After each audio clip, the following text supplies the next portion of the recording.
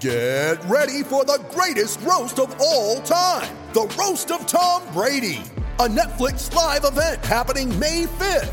Hosted by Kevin Hart, the 7-time world champion gets his cleats held to the fire by famous friends and frenemies on an unforgettable night where everything is fair game. Tune in on May 5th at 5 p.m. Pacific time for the Roast of Tom Brady, live only on Netflix. You ready? Showtime. On May 3rd, summer starts with The Fall Guy. Let's do it later. Let's drink a spicy margarita. Make some bad decisions. Yes! Audiences are falling in love with the most entertaining film of the year. Fall Guy. Fall Guy? Fall guy. That's what the poster said. See Ryan Gosling and Emily Blunt in the movie critics say exists to make you happy. Trying to make it out? Nope. Because I don't either. It's not what I'm into right now. What are you into? Talking. Yeah. The Fall Guy. Only in theaters May 3rd. Rated PG-13. This episode of Gators Breakdown is brought to you by MyBookie. MyBookie will match your first deposit by 50% all the way up to $1,000. Head to mybookie.ag and use promo code Gators to activate the offer. Bet, win, get paid at MyBookie.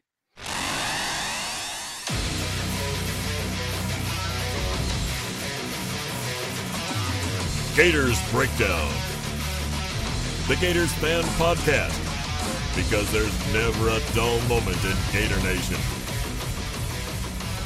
The Gators Breakdown podcast is ready to go. I'm your host, David Waters, and you can find me on Twitter at GatorDave_SCC.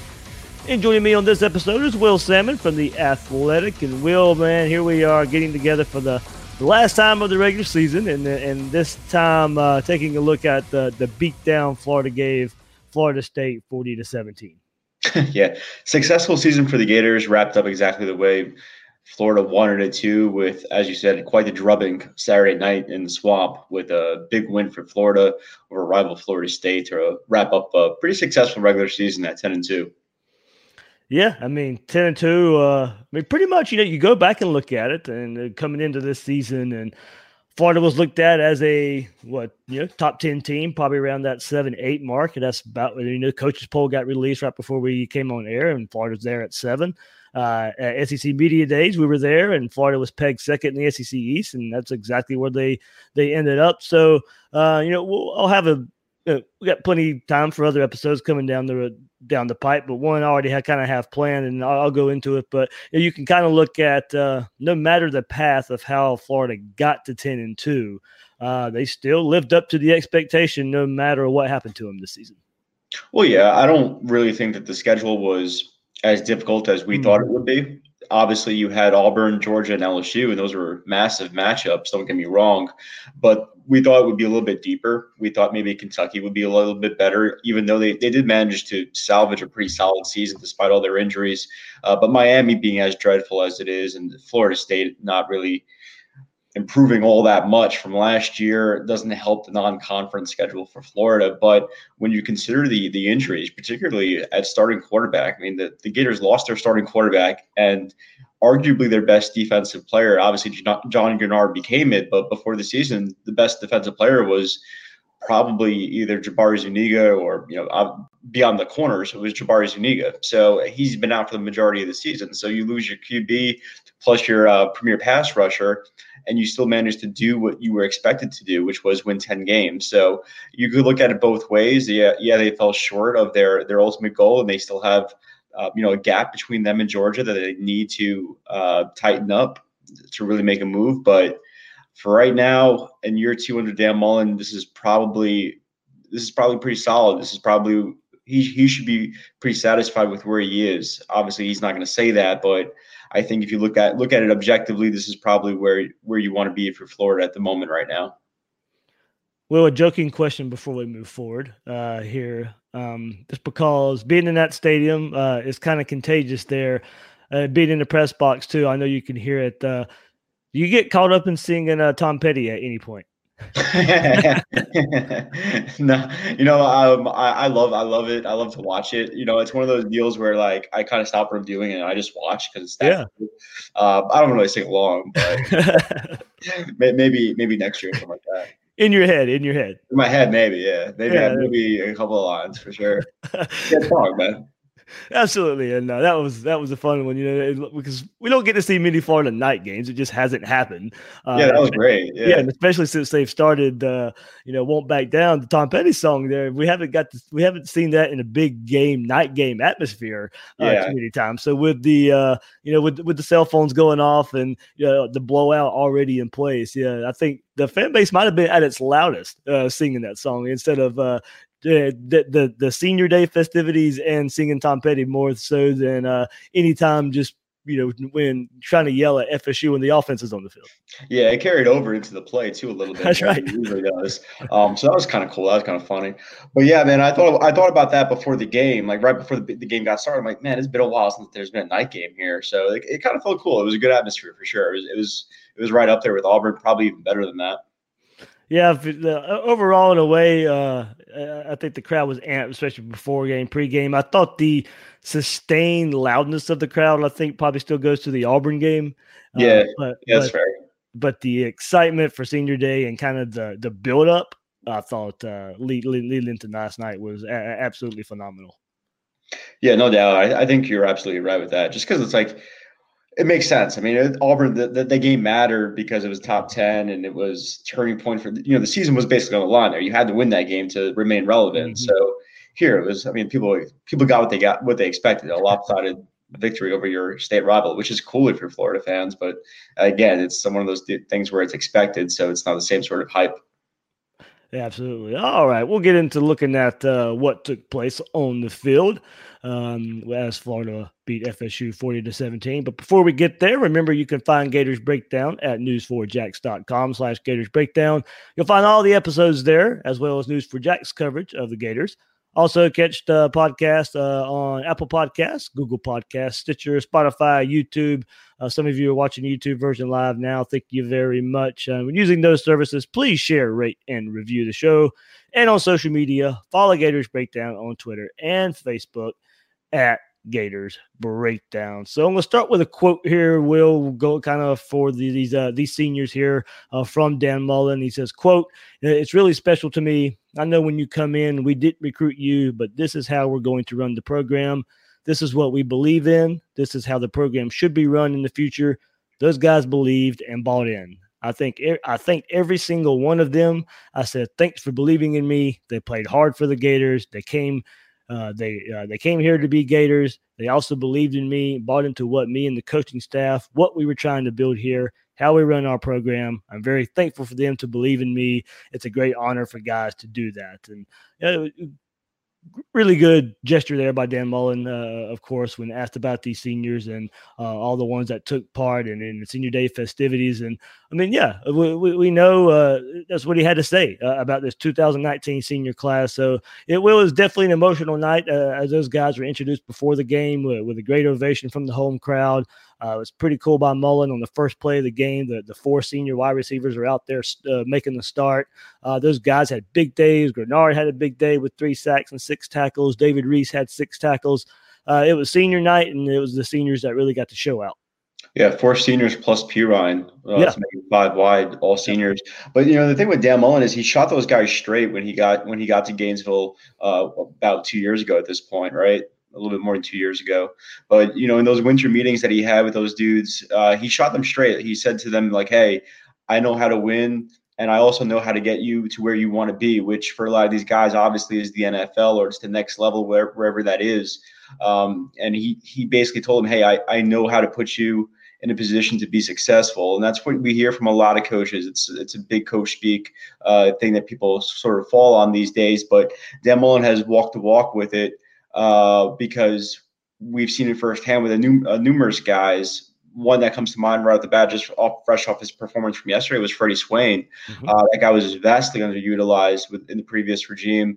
Dan Mullen moves him to the slot last year, and since then he's thrived. And we've seen also guys like Tyree Cleveland just epitomize that unselfishness and that buy-in. So it works both ways. Dan Mullen had to present himself in a way that would be enticing for guys to want to buy in, and then they have to say to themselves, okay, yeah, we are going to do it. But it doesn't work unless it actually happens, of course, right? Yep. And it has. And so, like, the proof's in the pudding with it. And that's why it's it was so much more the opposite of what we saw just across the other sideline, which goes to show you just how not fickle, but just the chances of it not working out could be just as high sometimes. Yeah, I think, the quote from Mullen and the way you could tell Tyree Cleveland was so emotional. He didn't really want to go into the locker room after the game. He wanted to kind of soak it all in. And, with so many, and your article at The Athletic definitely alluded to this, with so many recruits and so many guys there in the stands looking at everything that's going on with this program, and to kind of see, of course, you were there for the game, but forget about the game for a second. You see the quote from Dan Mullen. You see how much these seniors cared, the guys that weren't recruited by Dan Mullen, how much they now end up caring about him and all that. I mean, yeah, it speaks a whole lot. It sends the right message to these guys. And look, for whatever, we'll get into it. We'll have plenty of time of recruiting and whether it's good enough under Dan Mullen or if it's good or if it's not good enough. But there is a different way of going about it, and an actual care and actual belief of doing the right thing when you see how these players and these coaches react with each other. For sure. And I think that we could objectively say, at the very least, whether we get into the recruiting rankings or which prospect is committed and how good is that prospect versus, the group at Georgia or LSU and do all that. But I think we can objectively say that it's at least moving in a positive direction for the Gators. And I think last night was evident of that, where, you have about, hundreds of prospects there, and they're looking at it and they're watching. Yeah, they're seeing kind of a blowout score, like you said, but even more than that, you're seeing some more intricate things too, as far as, how the seniors are utilized, how playmakers are utilized.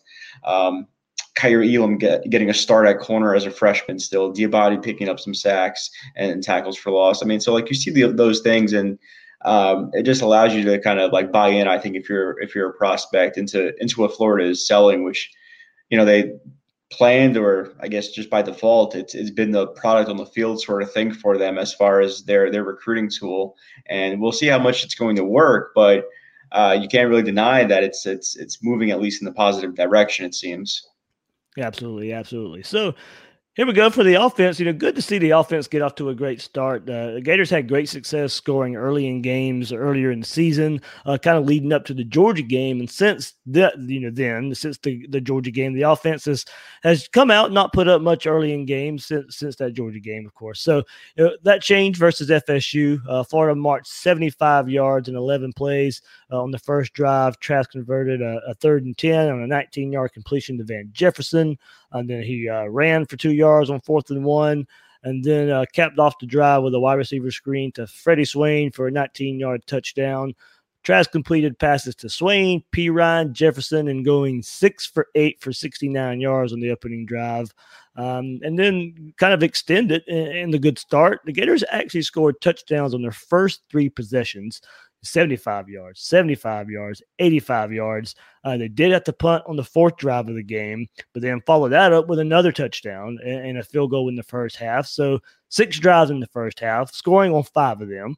Florida held a 30-7 halftime lead, a 305-yard and 95-yard advantage, 266 of that passing, averaged 7.3 yards per play, holding FSU to 3.7 in the first half. Will, with the great home crowd and emotions riding high, it was great to see the offense come out firing, put up points right away. The game was essentially over at halftime after weeks of, not really being able to get into that first half groove. That was the thing, right? That's kind of like what you looked at, like how quickly will Florida be able to get rolling here was kind of the thought I had, because as soon as Florida did get rolling, the game was going to be over, because it was just two totally different programs. One going upward, one kind of either fizzling or spiraling, however you want to look at it, depending, I guess, on who their next coach is. But yeah, it was just one of those things where we saw the maturity again for the Gators. We saw it against Missouri, where they didn't allow that the loss preceding it to impact that game, or take that game lightly and just stay on track. Same deal here. I mean, like, you had a lot going on as far as emotions, as with players playing their final game at their home field, and it looked like they played with just a heavy level of motivation behind that, whether that was part of it or just wanting to beat Florida State in Gainesville for the first time in a while, or just wanting to finish the season the way that they want, the way that they thought that they should be. I think all of it just added up to a heightened level of focus for the Gators that was really evident from the first couple of drives. I mean, even defensively, I mean, it was a little bit kind of, I don't want to say sloppy, but Florida State was running some nifty plays within their scripted first couple of drives, and that kind of looked like it caught it off guard for the Gators. But beyond that, it was just really, really fine execution on both sides for Florida. Yeah, you mentioned that defensive possession here. The first one, Florida State did go 75 yards in 10 plays, just over 4 minutes on their first drive to tie the game at 7. Tamarian Terry beat C.J. Henderson one-on-one for the biggest play of the drive that went for 45 yards. And look, and going back and previewing the game, I didn't think FSU would be able to drive consistently on Florida, and that was the case, as FSU was only able to muster 20 yards over the rest of the first half, and that touchdown there on the very first drive for FSU was the first touchdown scored since the Auburn game at home on this Gators defense. So only 2 opponents this year have scored touchdowns on the Gators in the Swamp. That'd be Auburn and FSU.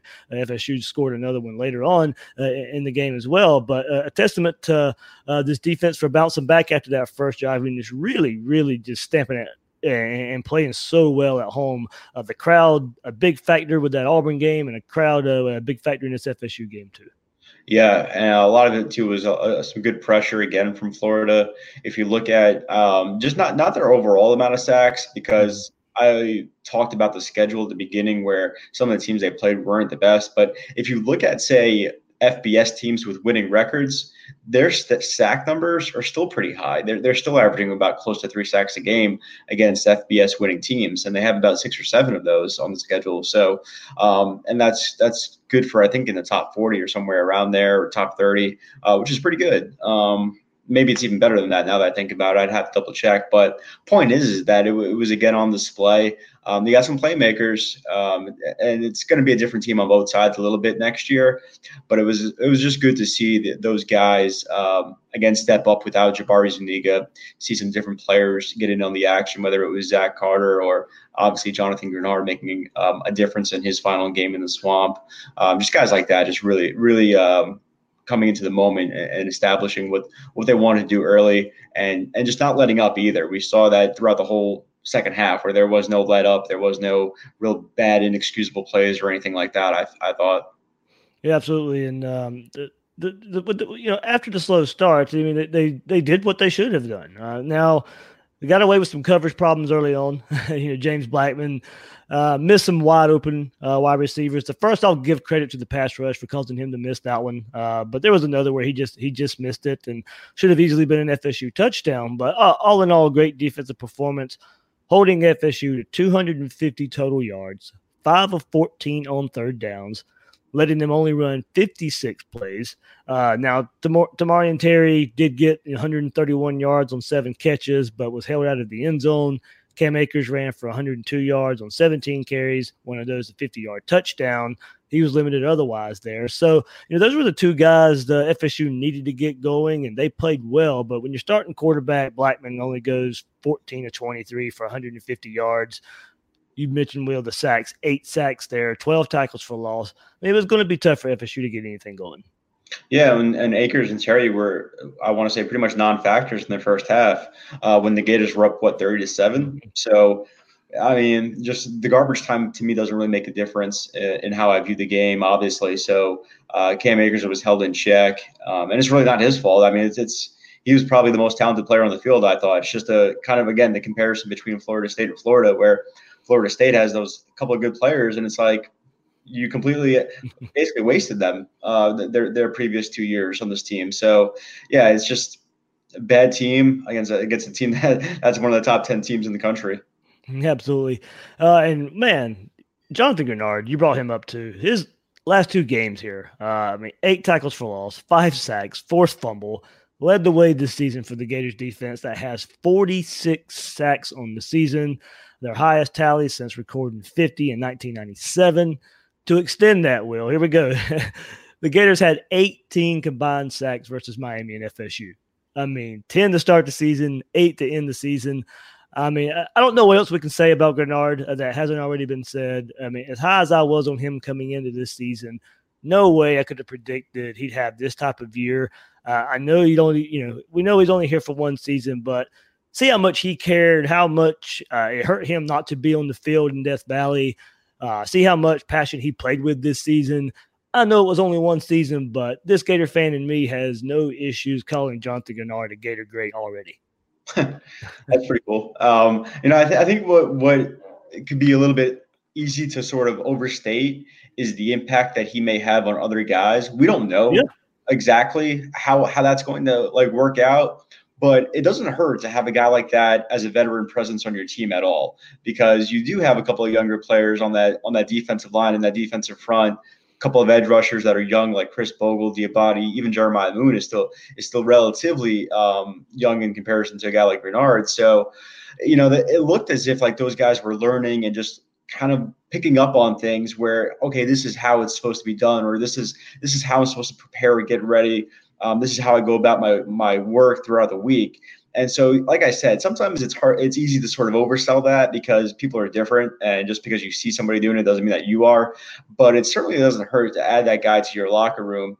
And we'll see, because I think it could have that sort of impact where it is a guy that provided an example for others. And that could be a lasting impact for him beyond just this one season, like you said, because he has been great. He has been tremendous. And I thought he would be very, very good. I don't know if I would say borderline All-American like he is right now, or even probably, I don't want to say guaranteed All-American, but it would be kind of surprising if he wasn't at least second or third. But point is that I don't know if I would have penciled him in for that. I did think based on everything I had heard heading into spring ball, that he was going to be a major factor. So it didn't really shock me, but the consistency that he had, and also the heart, because this was a guy who wanted to be there for those games and those reps, and those downs that he missed because of injury. And it was just written on his face, where he was just so disappointed, it looked like, on the sideline when he was not able to get in there. And then he makes the most of it, and he makes up for it when he is healthy. Absolutely. So definitely would be missed in just after the one short season we got with him. So go back to the offense before we move on, Will, and go back to Trask and the passing attack. It was great to see one last look at just how far this offense has come with Trask and the wide receivers. Throwing Emory in there too. The Gators passed for 390 yards and 4 touchdowns. Trask goes 30 of 41, 343 yards and 3 touchdowns. Swain, Jefferson, Pitts led the way with 5 catches each. 10 different wide receivers caught passes. Man, the throw of the night, Trask, having to move it in the pocket, find Van Jefferson in the back of the end zone with just a throw right on the money as he's having to shift his feet and make that throw. Best throw of the night, and honestly, might have probably one of his most impressive throws for me this whole season. Yeah, I agree. And also Emory Jones had a nice throw too early on in the game where he made a nice couple of reads. I think it was on his third progression where he went left, right, left, and hit a receiver over the middle for a big gain. So both QBs played well. And also just another example of the wide receivers, because even when Florida State was covering or trying to cover Florida's receivers well, when they were draped all over them, they were still just too physical for them, and they still came down with the ball more often than not. They were breaking tackles. It's just one of those things for, if you're a Florida fan, man, you gotta really sort of say to yourself, wow, and appreciate what you just had this year, because that's quite the group that's about to leave. Now you still have some options, of course, next year. There's still some pretty solid playmakers, but man, it's quite the group. Hard to replace. I don't know if it's possible to replace that, but yeah, it's just one of those things where it's kind of like a perfect way to end the season. It just epitomizes exactly what this offense has been about this year. Yeah, I'm glad you brought that up, because Trask did. If you wanted to pick his game, he missed on some deep throws versus Florida State. But man, some of those middle intermediate routes, as you said, when the defenders were right on the receivers and the ball couldn't have been thrown anywhere else except for where it was actually thrown, I mean, as far as accuracy goes, I'm not counting the deep passes and all that stuff, but the throws you really have to be accurate on. You're right, man. Trask he's really nailing those. Ball placement, David. Yeah. It was right there. Also, like they're just that's one of Mullen's favorite terms, right? Yeah, and also physicality though with like Kyle Pitts. I mean, there was that example where I think he caught a slant with just his right arm, with another guy like all over him on the other side. I mean, that's just incredible. So you can't really teach that, but it's been a good combination of his ball placement plus their physicality and their skill set of just getting open and coming down the ball. All right, we'll get into some of your listener tweets here. But before we do, MyBookie is the place for you because they let you turn all your sports knowledge into cash in your wallet. So between football season, NBA, college basketball season, it's time to get off the sideline and get in on the action with MyBookie. Doesn't matter if you're an experienced player or a first-time customer, MyBookie welcomes all to come play. So quit waiting around and sign up today. Right now, MyBookie will match your deposit by 50% all the way up to $1,000. Use promo code Gators to activate the offer. Visit MyBookie online today at mybookie.ag. That's MYBOOKIE.ag. And don't forget to use promo code Gators when creating your account to claim the bonus. Bet, win, get paid at MyBookie. And we'll, of course, a big rivalry win. So listeners here definitely want to send their thoughts here and start with Gatorillas, who says it's always good to beat up on the Noles and spells it with 6 L's. So very nice. FSU, do what? That's good stuff. Yeah, absolutely. FSU schemed a good opening drive and then derped the rest of the way pretty much. It felt like a Mac Nuss game plan. We need to hit the trail like Mad Men now and get some top-notch in-state guys. And, well, it kind of goes back to your article a little bit, man, that you released on The Athletic in this review back of the FSU game and all the recruits in attendance. And I think it was, 500 that you said were in attendance, future recruits. And Will Miles and I brought it up, too, when kind of looking at this, for Florida's class right now, this 2020 class that's coming up, it's pretty much already, determined for the most part. You got 5, 6, 7 open spots maybe of guys that are, you have 20 commits right now and not many more open spots. And, you've already got those, you already have a lot of those guys targeted for the rest of your open spots. But the game like FSU and the game like Miami and those two teams struggling this year, I mean, it goes a long way into your 2021 class, your 2022 class. Yeah, Dan Mullen makes a really good point when he's asked about these type of things. And it's like, I don't know. This is him talking, and he says, I don't know exactly if it has a major direct impact. Us beating Florida State in a big way like that, does that completely change a kid's mind or not? I don't know. That's pretty much what his take is. And I sort of agree with that just because it's one of those things that's easy to say like, oh yeah, now we're rolling. Like now it's time to pick up or flip these kids or whatever. And it doesn't necessarily work that way. Sometimes guys are committed for so many different reasons. They either maybe grew up a fan of the certain school or it's just a better fit for playing time or just whatever the case is, relationships, a whole plethora of things that everybody already knows about. But like you kind of mentioned, it's like, these things don't hurt for those kids that are there's always going to be a portion of kids that are on the fence where it's like they don't really feel too strongly one way or the other. They don't grow up a major fan in one way or the other. They could be swayed. And so it's like these sort of situations where it's like so obvious. It's not even just the final score. It was just the way the game was just clearly one-sided with everything that you want to list in favor of Florida, where it's like, yeah, it's pretty clear that one program is one way and the other is the other way. So it definitely should help. I'm just kind of hesitant on just like how much right now. It's one of those things where they really have to capitalize because it's not as if like they're so far away from Florida State and Miami in the recruiting rankings that, it's like such a wide gap. It's not.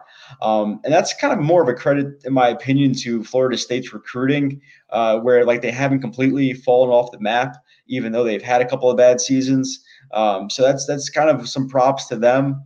And also the other part of it is that it's really hard for Florida to widen that gap because to widen that gap means that you are now in, say, the top 5 instead of the top 10, top 12. And to be in the top 5, you're competing with the elites of Georgia, LSU, Alabama, Ohio State, Clemson, and you're recruiting at that level, which we know the Florida Gators are not right now. So it's a hard thing for them because those programs, Miami, Florida State, I just don't see them really going away like that.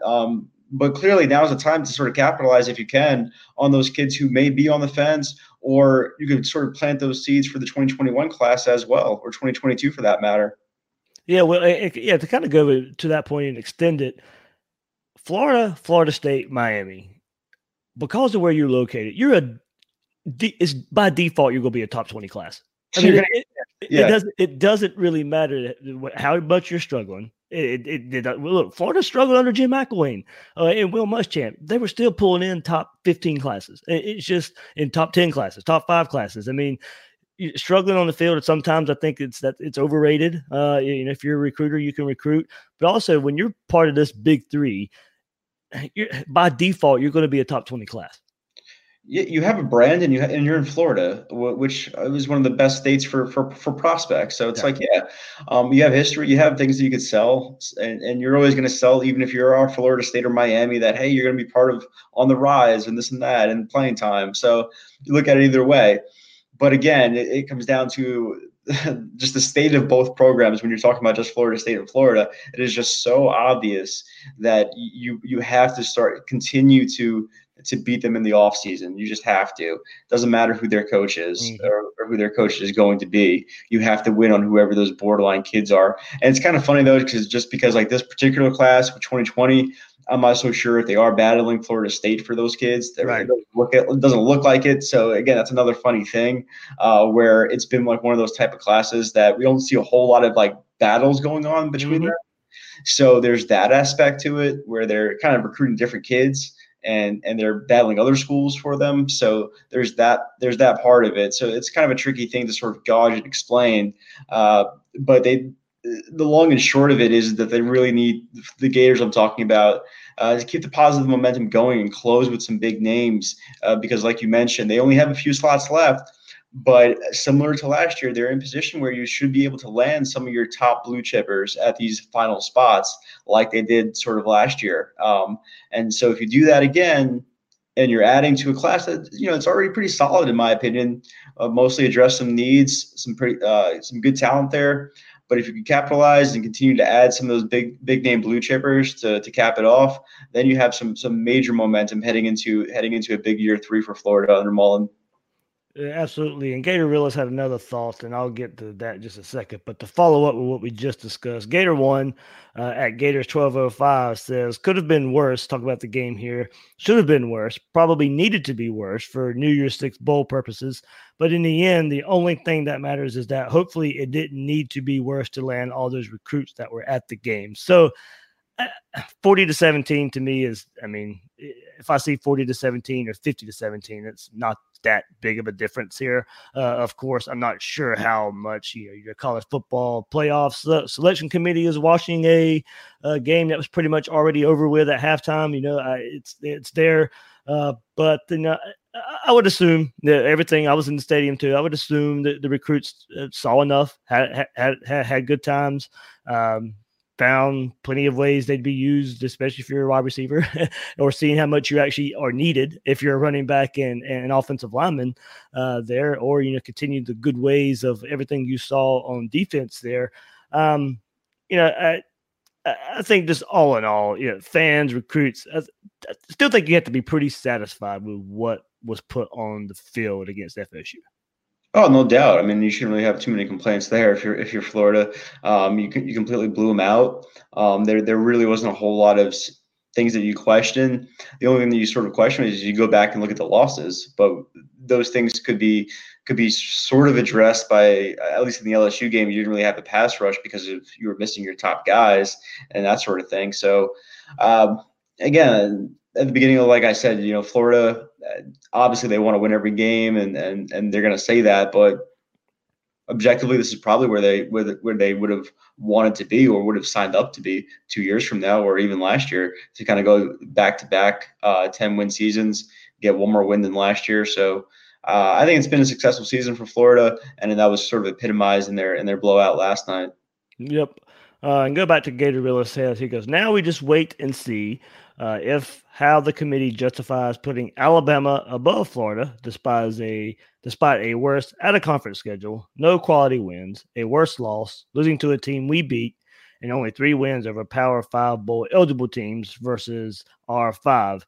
There's no logical explanation they could give. And that's one thing we'll be looking out for this week, Will, when Tuesday comes around in the college football playoff. And, Florida got some losses from teams in front of them that they absolutely needed to, kind of be cemented in the New Year's Six game. We'll see how far the committee drops Alabama. Yes, it's a team that lost to Auburn that Florida beat.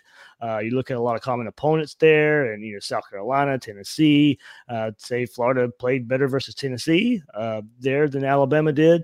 South Carolina probably, if we're trying to split hairs here, I have to say Alabama probably played better that game there. But I think, of course, trying not to look at it with orange and blue glasses, but this is a team that, in Auburn, that Florida, to me, it wasn't as close as the score indicated in that game. And both teams on their backup quarterbacks as well, Mac Jones with Alabama and Kyle Trask with Florida. Florida did get the benefit of playing them at home there. So there'll be a lot of things I think the committee looks at. And I'll agree, Florida's got a much better win over Auburn that this Alabama team lost to. Alabama's best wins maybe Texas A&M now. And the only thing I think overall that's hurting Florida, besides the 2 losses, of course, but those are, if you want to quote, quote unquote good losses there. Florida, who's Florida's second best win? Is that Kentucky now? That's probably really the only thing I think that's really hurting Florida. Well, yeah, but like you said, who's Alabama's best win? Right. Yep. And that's where Florida has, in my opinion, the leg up there. Yep. You can look at it and say, who would win a game between Alabama and Florida on a neutral field, and maybe you kind of decide it that way. If you're the committee and just say hey, this is who we think the better team is. But if you're just going by how they have ranked the teams in the past, you could definitely look at it and say Florida has a very strong case to be ranked ahead of Alabama, just because. And just last week they had Penn State ahead of Florida, just primarily because of the lack of quality wins Florida has in comparison to the amount that Penn State had, which wasn't a whole lot, but it was more. It was basically 2-1, 3-1, that sort of thing. So with Alabama not having any, it's kind of if you got to stay consistent with that line of thinking, in my opinion. And if you are going to be consistent with it, you probably have Florida up there. Kind of sounds a little bit crazy just because it's Alabama and it comes sort of a lore to it, but yeah, you can look at it that way. Just objectively speaking, yeah, you definitely, just because of the way that they've consistently had, the way that they consistently have valued those premier quality wins, and so Alabama doesn't have any. Looks like. Yep, and so the reason, of course, we're discussing it, and everybody wants to know, Florida's New Year's Six chances. You're probably looking at right now, if Florida is ranked ahead of Alabama, I don't see how Florida does not get the Orange Bowl here because the way it is worded here on the SEC's website, the Orange will be ACC versus the highest-ranked SEC/Big Ten non-champion or Notre Dame. When the Orange is not a semifinal game. So it will be an ACC team, more than likely Virginia, that will host, that will be in the Orange Bowl versus the highest ranked SEC Big Ten non-champion. It would have to think that Penn State would have to go to the Rose for Florida to get into the Orange Bowl. Georgia could get knocked out of the playoff picture as well, though. Yep. They lose and they don't look that competitive versus LSU. They can drop, but they would still be ranked ahead of Florida even after that final drop, of course. And so I guess they would be that team that goes into that New Year's Six. Yeah, and they would go to the Sugar. Right. Yep. So that's why the Alabama situation is so important, because that eliminates one extra team for you that was ahead of you, because you're kind of assuming that, in my opinion at least, that Georgia will. I just don't see them holding on to that number 4 spot. So that takes away a team that is currently there for you, and that pushes them out. So that's why it was so important. Plus the fact that you also have Minnesota losing as well, which I think was kind of important, because at first I looked at it as sort of like a wash with Wisconsin, just because they have a few wins now, and so they could jump up. But they also have to play, I guess, Ohio State, right? Right. And that could be another loss for them, and that would give them their third loss. And so would that put them ahead of Florida? Probably not with 3 losses, you would think. Right? So, right. Yeah, I mean, the way to look at that there, if Wisconsin will probably jump Florida by beating Minnesota, but as you said, a game against Ohio State this week, they would suffer another loss. So, Florida's probably got a pretty good chance to be the highest ranked SEC Big Ten non-champion. So that's how it worked. That's how it worked out to get the Orange Bowl. Yeah, we went from just the rankings from the other day coming out, and me saying to myself, okay, they're out of the New York Six picture for right now. Yeah, we're gonna need a little bit of help. But now I assume by Tuesday night when the rankings come out again that we're gonna be sort of the reverse, where it's like, okay, they're back in the New York Six firm contention for it, and they just don't need something absolutely nuts to happen, I would suppose. Right. I guess the Cotton would be another avenue there for the New Year's Six as well. So here we go. Plenty of bowl talk we'll have coming up, and also next week as well. So 904 Ernest says Trask is a surgeon in this offense. And Will, he brings up an interesting point here. Not fully buying we need a running quarterback for this offense to be elite. We just need a traditional running game. So that's been a hot topic, of course, throughout Gator Nation, and trying to compare the quarterbacks, Trask and Jones, moving forward to next year, and who needs to be the quarterback. And look, if you find a way to get a traditional run game, the offensive line takes its strides, and Kyle Trask is your quarterback, there you go. You got your pass, you got your run. If the offensive line doesn't come along and, is passing the ball 40 times a game enough to, go undefeated or only have 1 loss in the season? There's really no way to know. The schedule does get much easier next year for Florida there. So, but it is an interesting take here that, this offense in Dan Mullen doesn't necessarily need a running quarterback, but a run game just in general. Yeah, I don't know. I think ideally you want everything for sure, but I think this year has proven a lot that you can win big without it. Yeah. Without something, whether that is if your other strengths are that strong or if it's that much of an advantage, which it was for Florida. The thing is that it's just not going to be that case next year, it looks like, because you're just not going to have that surplus of talent that you have this year. So it's going to be different. So you probably will need a little bit more of a run game, but I'm not sure. I don't think you needed one this year, though. I really don't. I don't think that's why you lost to LSU and Georgia. That's not what separated you from them. So I think that they had some balance. Dan Mullen said it in jest the other day, but he was right. They had balance because of the way they distributed the ball. You didn't know where the ball was going, so that's balance. That's fact. That's what people talk about when you say when you want to have that 50-50 thing. So it's the same idea. It's just a different way of doing it. So I don't think they really needed one this year. They probably will need one next year just because of the different personnel. Yeah, absolutely. Here and Dustin Woolbright at Diffenstrator 19 says finished undefeated in the Swamp and had a better regular season record than last year. This was a fun way to cap off another step in the progression of this team. These seniors are special, and I'll be interested to see who takes up the leadership mantle they're leaving behind. So if we do take a look forward in just that regard, Will, I say Kyle Pitts is one I'll be looking at there and kind of losing so many receivers that Florida's losing, and somebody who had the production and somebody who's going to be on the field as much as he will be. I think Kyle Pitts is one guy that I'll target there for that little leadership role.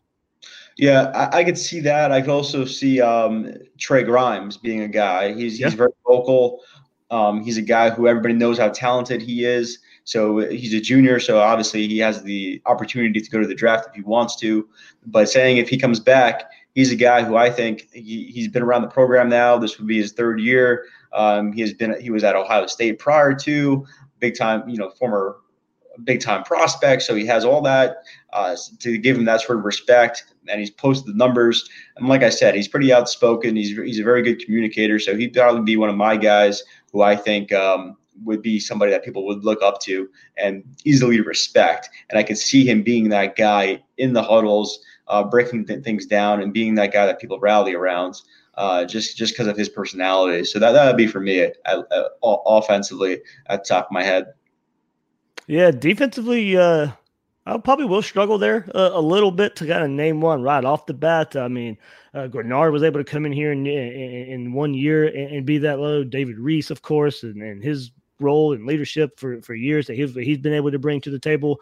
You're losing Jabari Zuniga as well, who had a lot of experience and could be a leader as well. So yeah, defense, it may be a little tougher to replace some leadership on that side of the ball. Yeah, if you talk to guys on the team, it's Ventrell Miller. That's the guy that comes up a lot, and for good reason. He has a strong personality that guys could relate to and liken to and respect.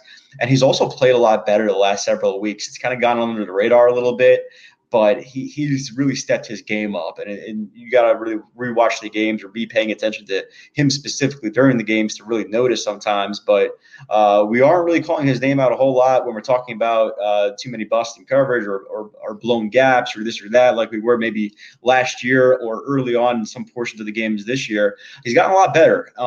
And he's getting there, and he's probably in line to start next year again, just because David Reese is no longer going to be on the team, of course. And so he's a guy that people already point to as sort of a vocal guy defensively, particularly in that linebacker room. So we'll see if it kind of extends beyond that room for next year when they are going to need to be replacing a lot of senior leadership, needing a lot of guys to step up. Yeah, absolutely there. So, well, let's take a look around what happened in SEC land, and also, Miami losing to Duke. I mean, that hurt. That does hurt Florida in a way, but Gator fans still don't mind seeing that. I don't think. So, well, I definitely have to ask you, in your opinion, of I don't know how busy you were on Thanksgiving night, but I know the game. I watched the Egg Bowl. Okay, there we go. So you know where I was going with that. 21-20, Mississippi State over Ole Miss. And, of course, the celebration of the dog and the fire hydrant of mock that the Ole Miss player did, and scoring their final touchdown. They get a penalty. It drives the extra point back. And, of course, the kicker misses the extra point. And Mississippi State beats Ole Miss by 1 in the Egg Bowl. Well, I know the Twitter world's this divisive on this. I think you had to throw the flag on the celebration. I mean, it was right there in front of the referee. Was it funny in a way? Yes. I mean, I laughed, don't get me wrong. But in the grand scheme of things, there's no way that flag was not going to be thrown there. Well, the context is that DK Metcalf did the same in 2017. And so there was a precedent for it, and plus there's a lot of bad blood between the two schools, and it was a big deal before the game that they wanted to nip anything and everything in the bud early. They even, for the first time in history, I think, changed the way the trophy was being presented just because they didn't want a fight to break out or have any sort of shenanigans going on in that way. So, yeah, I don't mind it as a fan seeing it. I don't really care that much. I'm not going to really throw a hissy fit from seeing a guy do that. I don't really, it doesn't bother me personally, but I expected the flag right away. Right when I saw it happen, I knew it was going to be a flag, 100%. Same here. So I thought it was the right call, but crazy. Still had a chance. Do what? He's got to make that kick. There you go. You read my mind. That's exactly where I was going. You still got to make it and take that game to overtime. So would have been interesting, though, if there wouldn't have been the penalty, if Ole Miss would have went for 2. Yeah, that would have been. That would have been quite the call, too. Yeah. And the funny thing is that the talking about my bookie, the spread for that game was -1, 1.5. So that just adds to how many people were just watching that one play and think to themselves, oh man, what's going to happen here? So a lot was on the line, let's say, on Thanksgiving night. Oh man. So, and then on the way to Gainesville yesterday, we get word, on Friday, Missouri beats Arkansas 24-14, but a day later, I'm on the way to Gainesville and get the notification that Barry Odom has been fired at Missouri. I thought it was surprising for me, and because of a lot of the off-field issues he had to deal with in his time at Missouri. I mean, I guess I don't blame them for firing him, but I guess I thought he would have gotten one more year to maybe, because it's not like he was terrible. They were a pretty good team last year. They put it all together for a late season run last year with Drew Lock. I know a lot of people expected a whole lot more this year with Kelly Bryant coming in, and they lose the opener to Wyoming. Then they go on a winning streak, and then these last 4 or 5 games just look like they're lost. They completely look like two different teams there. So, yeah, kind of, I mean, like I said, I don't think I would have done it. Kind of surprising to me, but I can see why they did it. Yeah, I could see it too, just because if you look at the past 2 years, they had some talent on those Missouri rosters these past 2 seasons, and they were supposed to do a little bit better in each of them than they actually ended up doing. And so they could really look at it and say I don't want to say wasted it, but they definitely fell short of, I think, what the sort of the potential of those teams could have been. I think they fell short, and that's kind of like, if you're going to have those rosters and you're just going to put up the wins that they did, what are you going to do with less? Which is, they're probably going to have less in the future. So yeah. I think that's kind of like where they were at with Barry Odom. Got you there. All right, quickly we'll go through the rest. Georgia destroys Georgia Tech 52-7 there, but DeAndre Swift did get injured. He's supposed to play next week in the SEC championship game. Pickens, the wide receiver, will be suspended for the first half versus LSU next week after he got into a fight with the Georgia Tech player. Kentucky destroyed Louisville 45-13. They ran for 517 yards rushing. Clemson 38-3 over South Carolina. The big upset, Auburn 48, Alabama 45 in the Iron Bowl. Tennessee 28-10 over Vanderbilt, and then LSU 50-7 over Texas A&M. Blowout fashion there. So Will, man, that's it for the SEC season. Anything catch your eye in the conference this year and kind of looking at next year? Well, just how good LSU was is still the story to me. And it'll be interesting to see like with how that continues, or what that means for Joe Brady's future as the passing game coordinator over there, whether he stays there, what that means for LSU's future beyond this year, because it's wrapping up to be a pretty special year for them. And I bring that up just because that matters, of course, to Florida. It's not only do you play them every year, but big team as far as recruiting goes, that you're battling with pretty much for majority of the guys, it seems, on this commit list. Quick prediction for SEC championship game? I'm going to go LSU for sure. I don't know if Georgia could beat them if they played multiple times in a series, for that matter. Like if it was say like a 7-game series, how many games are you giving Georgia? I'm not sure. In a 1 game, just winner take all sort of thing. I just think LSU is the better team. I have a lot of respect for Georgia's defense. They're really good, but have you just yet to see a team even come close to stopping LSU? That's exactly how I feel there. I think Georgia's defense may hang tough for a quarter or so, and then I think LSU probably gets their bearings under them, and then kind of just win up by a couple scores. Once you get kind of well into the second quarter, I think they'll be up by a couple scores. And Georgia's not built for that sort of shootout. No. So it's just not a great matchup in my opinion. Agreed. So Will, man, thanks every Sunday, man, for doing this after every game. I know the Gators Breakdown listeners really like having your insight here and over there at The Athletic. I'm grateful you took time every Sunday to come on here and talk some Gators football with me. And most importantly, man, it's been fun. Oh, yeah, man, it's been a blast on my end. I appreciate it being on. Hopefully we can do it for the bowl game. Why not, right? Absolutely. Yeah, yep. We'll do that. Whenever we figure out we'll figure out all together next Sunday. We'll figure out where the Gators are going bowling. And once again, Will, can't thank you enough. What you got coming up at The Athletic this week? Yeah, we'll probably be covering some recruiting stuff. We're going to do obviously a final look back on the Florida State games, looking at some Emory Jones, Kyle Trask things with what we saw against the Seminoles, but mostly just going forward into recruiting now with 14 or so days left before the early signing period. And obviously they'll look at the bowl situation for the Gators as well, for at least for this week. And then after that, we really get into some offseason stuff, which usually bodes well for us at The Athletic, just because that allows us to do some more sort of off the radar sort of features and stuff, which is always pretty fun. Yeah, absolutely. So go sign up at The Athletic, get the app, go to the website. Great content there from Will and the team over at The Athletic. I'm David Waters, host of Gators Breakdown. You can find me on Twitter at GatorDave_SEC. Guys and girls out there, thanks for listening to this episode of Gators Breakdown.